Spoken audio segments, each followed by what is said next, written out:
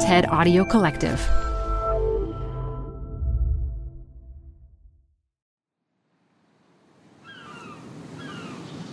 This is Zigzag, a podcast about changing the course of capitalism, journalism, and women's lives.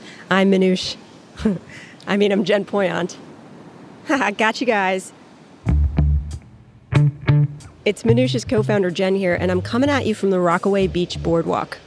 Yes, Rockaway Beach in Queens, New York. The one that the Ramones sang about. That's right, I'm hosting the show this week from the Rockaway Beach Boardwalk. It's November, so it's pretty quiet. You'll hear the waves, some planes, a few seagulls here and there, maybe some surfers walk by. So why?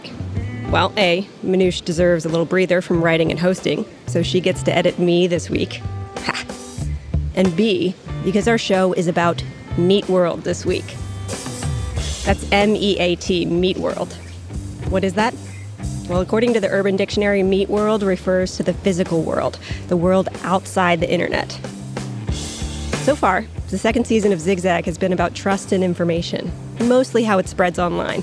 But believe it or not, trust and information also still live in Meat World. Minouche and I are going to go into how places like libraries, decent public schools, and public parks, like the one I'm sitting in right now, may matter more than ever in helping to keep people connected and civically engaged. It's Season 2, Episode 5 of Zigzag. Stick with us.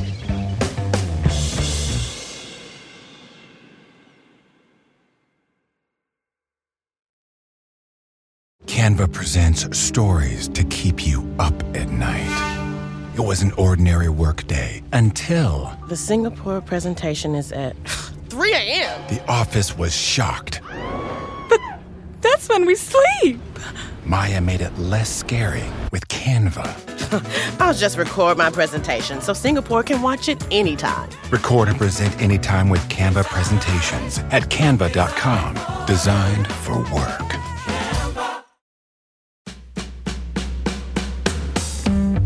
Okay, Zigzag fans, let's get to know each other a little better.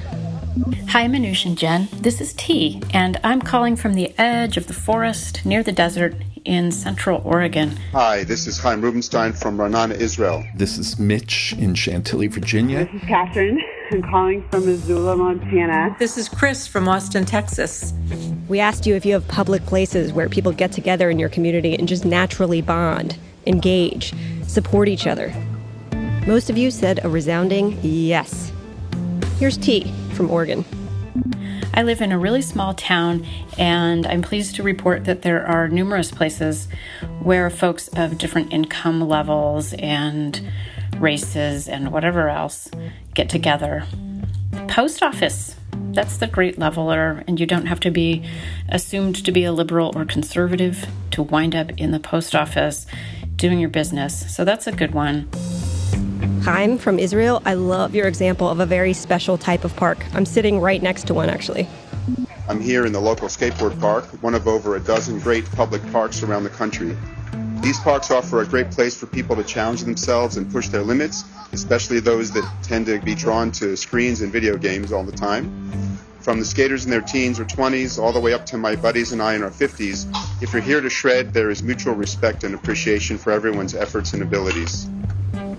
Totally agree. I feel like I missed the phase of my teenage years or even in my 20s to learn skating, honestly. But we do have a skate park here, and I'm always stoked to see people of all ages shredding. Let's go back to our friend T for a second, out west.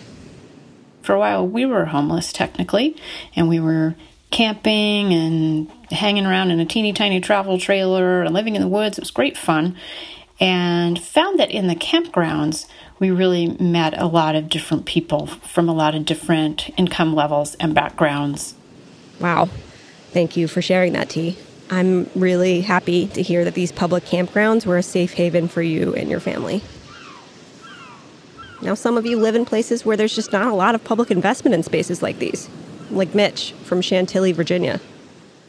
In my specific area around Chantilly, the only places like that would be either indoor or outdoor malls. And these are not really public places. They're controlled by private owners, and if there's anything that would disrupt the commerce within those areas, I'm sure they'd be shut down. For instance, would you be able to hand out leaflets on anything, or, bring people together to discuss an issue? I'm not so sure that would be allowed. Thank you, Mitch. I feel you. I actually know the area you're talking about pretty well. I grew up pretty close to Chantilly in a place called Reston, Virginia. The whole town was basically planned around this idea of creating a lot of spaces for people to run into each other and interact. There were public pools and pedestrian walkways throughout the town. And in fact, someone from Reston called in to tell us about it. Here's Chris Streppa. I wanted to talk a little bit about Reston in Virginia.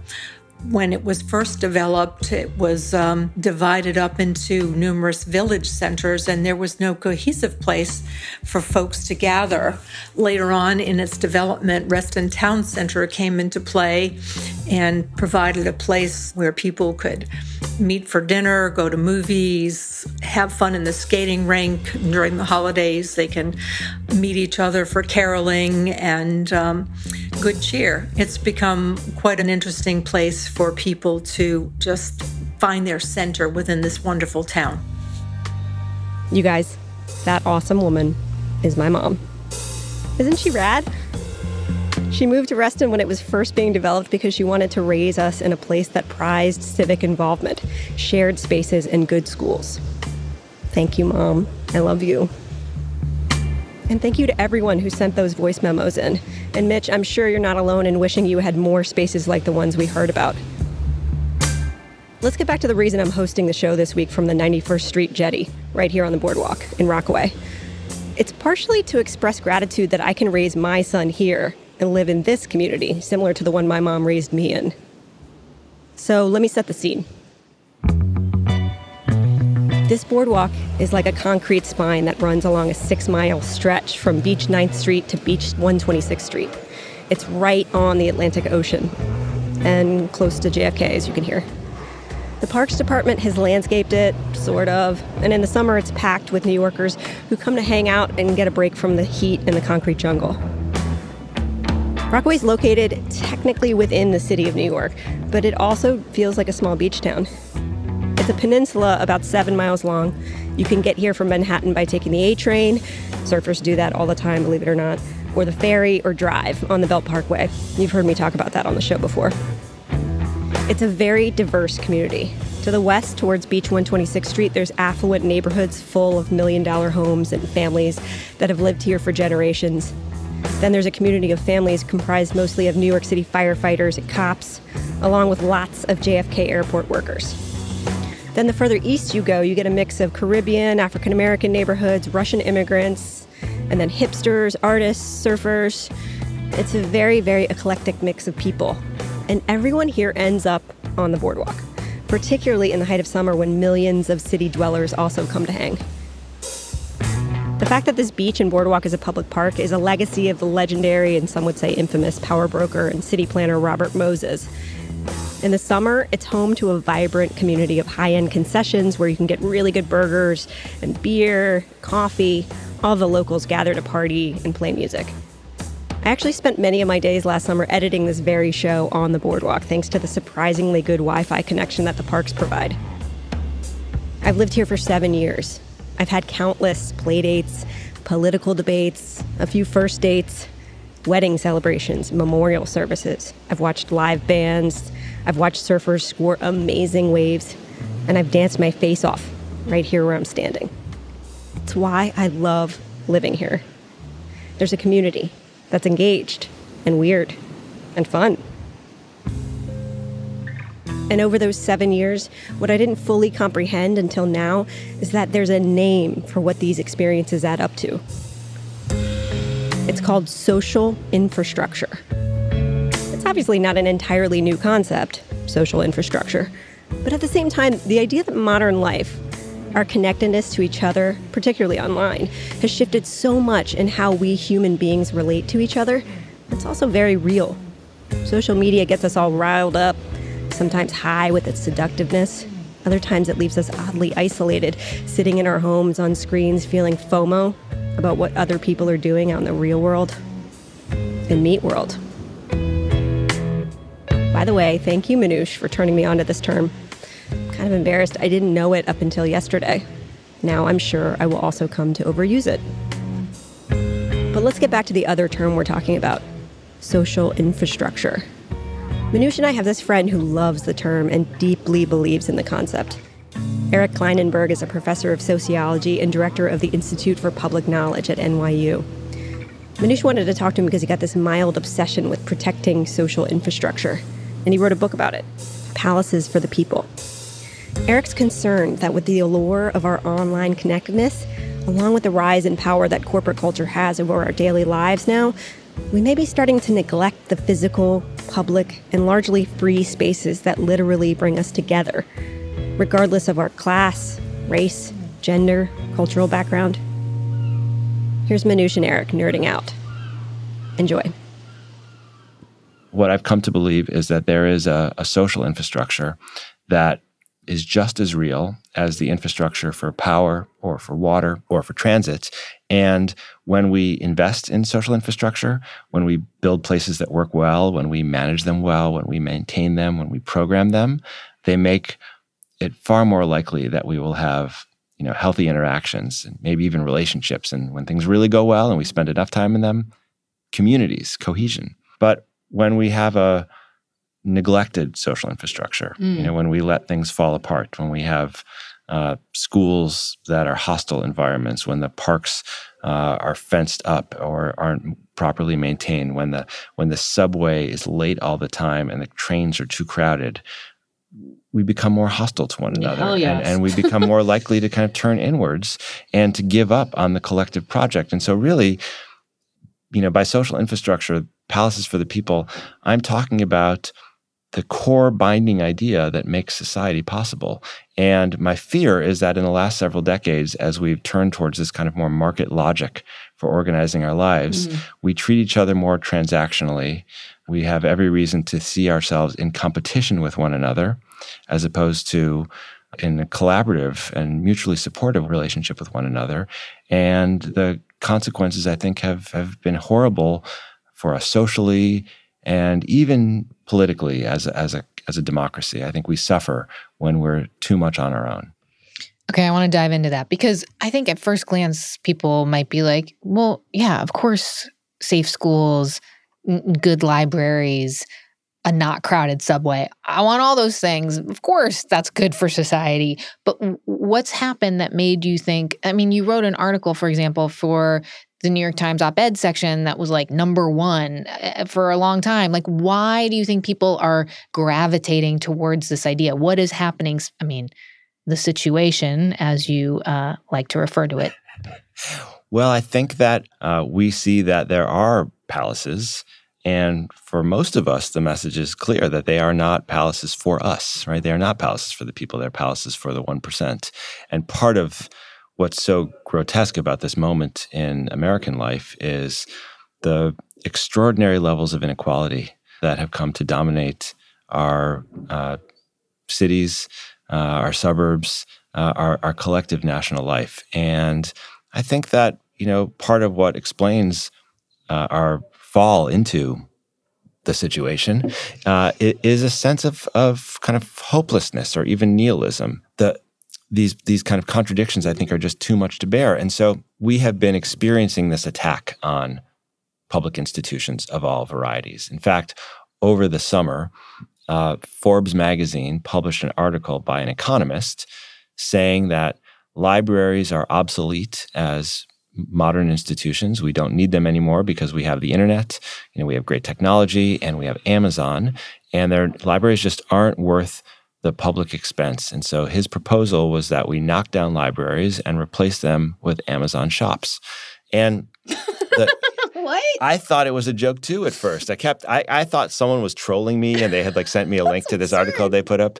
But it was absurd, and yet it was serious. It was just an extreme version of an argument we hear all the time, that in this day and age, rather than look to the public sector for solutions to our problems or to improve our quality of life, we should expect that we'll get improvements from Apple and from Facebook and from Instagram and from Amazon. Well, and there are people who might be like, I have enough friends in my life, thank you very much, who I don't have time to see. Or, I'm in touch all day long with my family online. Like, and as an older person, you and I are older people. I know. Can't even see. Over 40. But people have said, like, don't think that online life isn't real life, because it is. So are you saying, yeah, but it's a different kind of real life? I kind of am. I don't think of Facebook, for instance, as a social infrastructure. I got really frustrated because Mark Zuckerberg, right after the 2016 election, wrote this big letter to his 2 billion members. I don't know, are they really 2 billion? Yes. Isn't that controversial now? No, they are 2 billion? Okay. Yeah. So we'll give you 2 billion, Mr. Zuckerberg. And he wrote this letter saying Facebook should be the social infrastructure for the 21st century and see how all these amazing things it does. But the truth is that Facebook and social media and the internet, they can be great for interacting in some ways, but they're really only satisfying if they lead us to face-to-face interaction at the end of the day. If our relationships exist solely online, they can do some things for us. Like there's patient groups, people who get to know each other and share knowledge through the internet. I'm no Luddite, I'm as hooked on these things as anyone else is. But I also know that at the end of the day, if your social life is an online social life and it's not consummated in a face-to-face relationship where you're really with other people in real life, that's going to be hugely unsatisfying. And what I realized when I read Zuckerberg's piece is that the reason that made me so frustrated is that there is no one who understands and invests more in actual social infrastructure, physical places, than Mark Zuckerberg and Apple and Google. Yeah. If you go, and I know you've been to these places, Mish, if you go to the campuses that these companies maintain, they are the most glorious social infrastructures money can buy. They have the best architects in the world. They build places that balance, personal space for sitting at your computer and getting your code written with collective areas where you have these magical serendipitous encounters, and the engineering group gets together with the marketing team, and you just wind up becoming friends over your free yoga class or your tempeh lunch, and they are amazing places. There's soccer fields on the Google campus. They're bike paths. They've built a small world, but it's amazing social infrastructure for the small number of people who are lucky enough to be Google employees or Facebook employees. So what are you saying? Like, Mr. Zuckerberg, start putting your money into real life towns and communities? Is that what you're saying? Well, I mean, Zuckerberg has started this philanthropy, the Chan Zuckerberg Foundation, and I think the press release I read said that they want to eliminate all diseases. So, he's ambitious.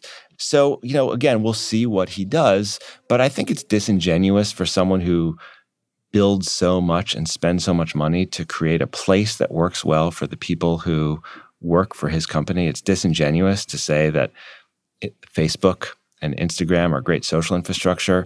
And by the way, like the thing that you can do to be a more connected, more politically engaged person is spend more time on the platform.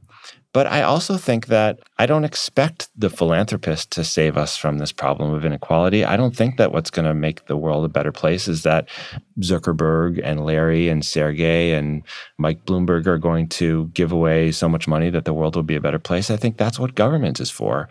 And I think that's why it's important for those companies to be, regulated and subjected to laws that are there to advance the common good.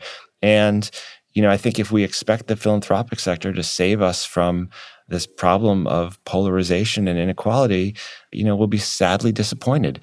These kinds of issues need to be dealt with in the realm of politics.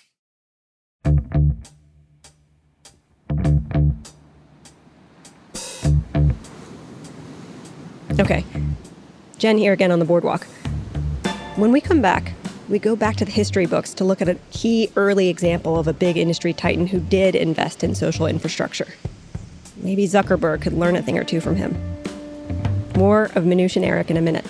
Stick with us.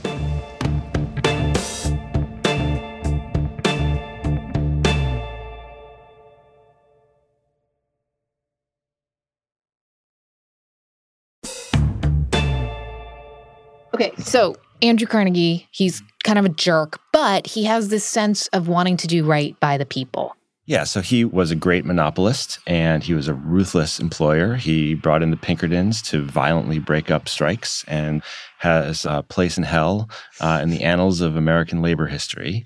And that said, he also is one of the great philanthropists in history whose lasting impact includes the construction of libraries all over the world. So, we'll see what happens to the class of billionaires who are currently, trying to justify their grotesque wealth by trying to do good things.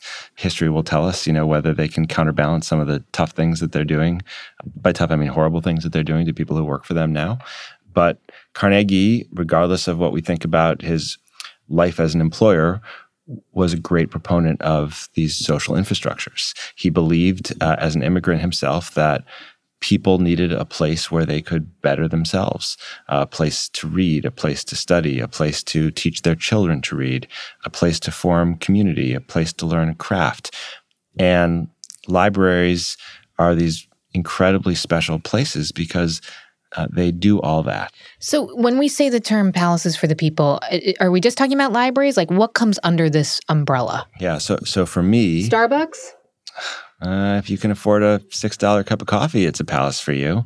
I think anyone who remembers that event in Philadelphia a few months ago when a couple African-American guys got not just kicked out, but arrested for not ordering promptly enough while waiting for a friend knows that that's a pretty punitive palace, if it's a palace at all. No, in fact, on the Lower East Side, very close to the Seward Park Library, there's a bunch of places like Starbucks and Dunkin' Donuts and McDonald's that either don't let you stay if you don't order promptly or have signs all over the walls saying no loitering.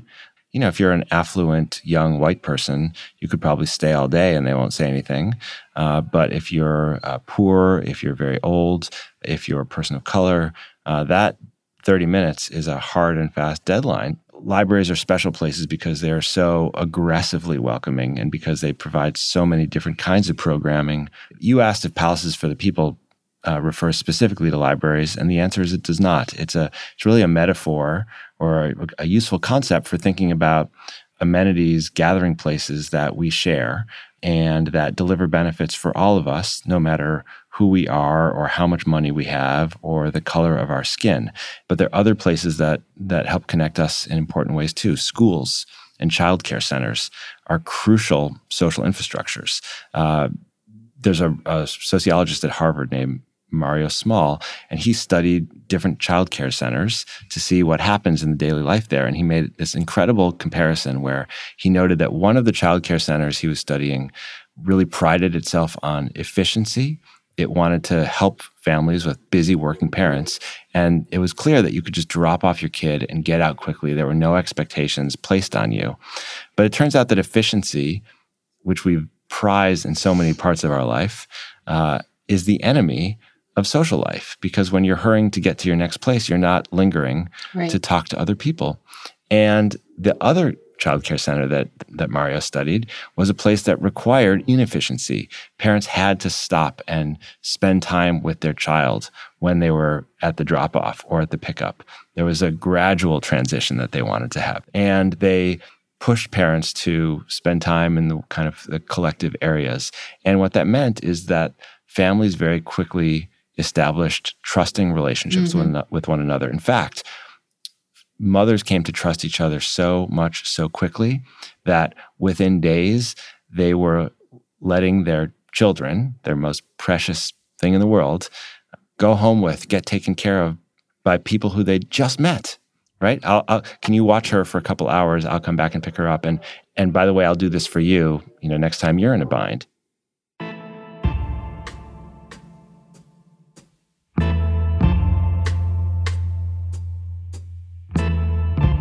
It's just inevitable that we are going to spend hundreds of billions and then trillions of dollars on new infrastructure. Like the systems that we have to get us into modern life just don't work anymore. Yeah. Certainly not in this country. No.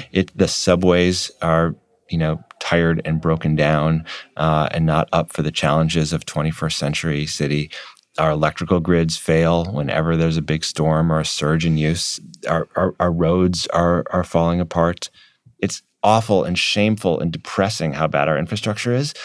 But the social infrastructure, which is equally real, has also been neglected. And so the reason that I'm kind of using this concept and trying to push it into our debates about what to do next is that when we start to recognize that things like libraries and parks and schools and playgrounds and childcare centers are this vital part of the social infrastructure, then we have a menu of options for making investments in the places we live that we otherwise wouldn't see.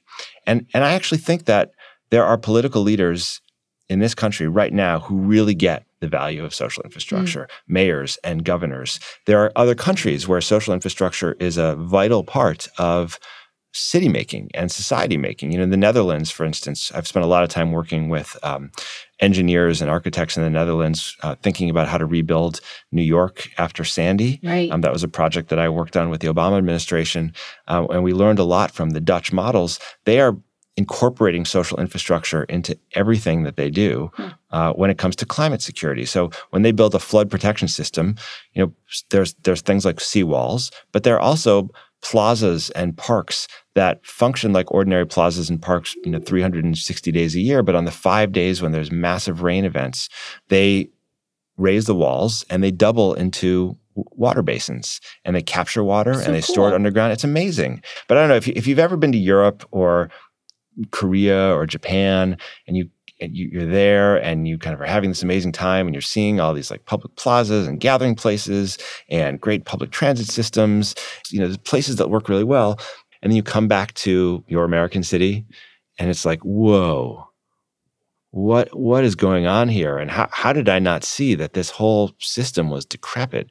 Isn't it still the case that we're one of the wealthiest countries on earth? And where's all our public money going? We know now a lot of it's going to the Pentagon, and we know that a lot of it, sadly, is going back into the pockets of the wealthiest people who, for all their moral outrage at some of the excesses of the Trump administration, seem to be just fine with the deal because they're, going to come away with even more money to do what with? I don't know. But we're making really dumb decisions about what to do with our public resources. I really think it's in our collective interest to understand this concept. Social infrastructure is the glue we need to put things back together.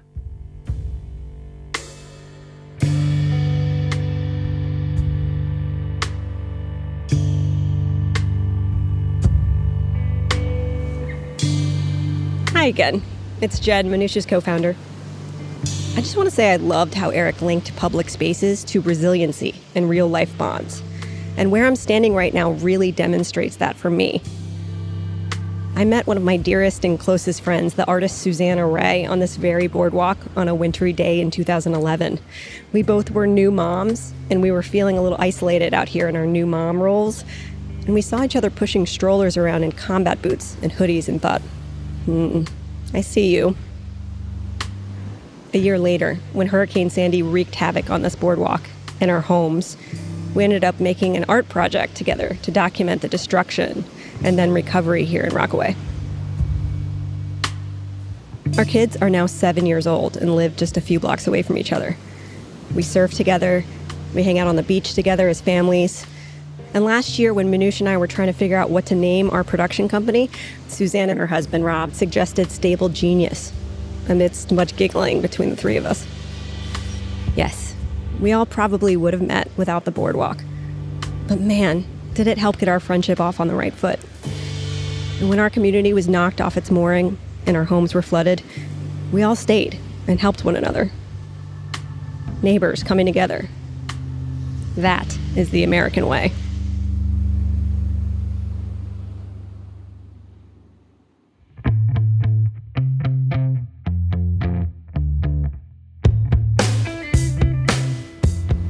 Okay, next week, Minutia's back. And so is a subject that we haven't talked much about on the last few episodes, blockchain. She's been working hard on quite an amazing tale of how blockchain has actually been used, not just theoretically, to win a cat and mouse game involving government censorship. No matter how many censors there are and what vast armies you deploy to scrub the truth from the web, we do have, as it were, a weapon. It's going to be a really cool episode. This episode was produced by me and Manoush Zomorodi with help from Thalia Beatty. David Herman was our audio engineer and composer. And many thanks to our other audio engineer, Dan Zazula. Zigzag comes from Stable Genius Productions in partnership with Civil. We are proud members of Radiotopia from PRX. I'm Jen Poyant. Thanks so much for having me. See you next week.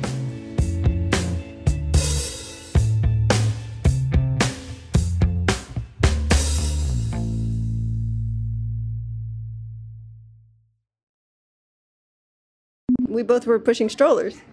Was I with Bettina at that point? Yes, I remember. My matching stroller to your matching stroller? Yeah, dude. I remember distinctly us being like, oh. I saw you saw me and I was like, I'm going to talk to this woman, which is really weird because it's not something I do, but I was very desperate and very lonely. And I was like, she has cool shoes and the same stroller as me, so I know we're going to be friends. I know. And that was 7 years ago. Yeah, that was 7 years ago. Holy mackerel. You can say holy shit. We can curse on your show. I forgot. Holy shit.